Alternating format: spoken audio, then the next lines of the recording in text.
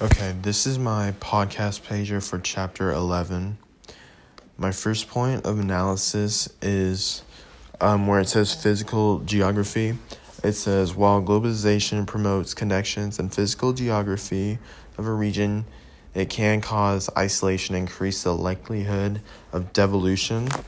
And my point of analysis is that in class, my country is Japan, and they're kind of isolated because of the bodies of water that are surrounding them, which kind of cuts off their connection to land. And I'm just wondering if maybe that can lead to devolution. My second point of analysis also has to do with Japan. I see in the chart that the European Union only has 28 members in it, and Japan is not one of them.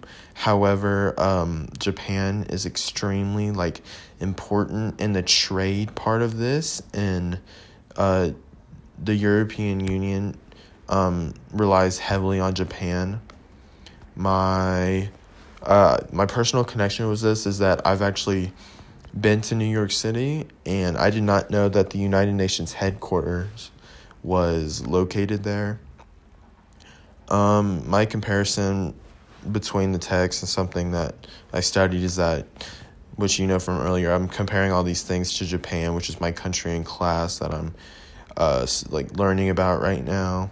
If I created a book cover, it would probably be just a picture of all the countries lined up and a leader from each country sitting at a table, acting like they're talking to each other, because that's a key part of communication. My catchphrase is communication is key. Thank you.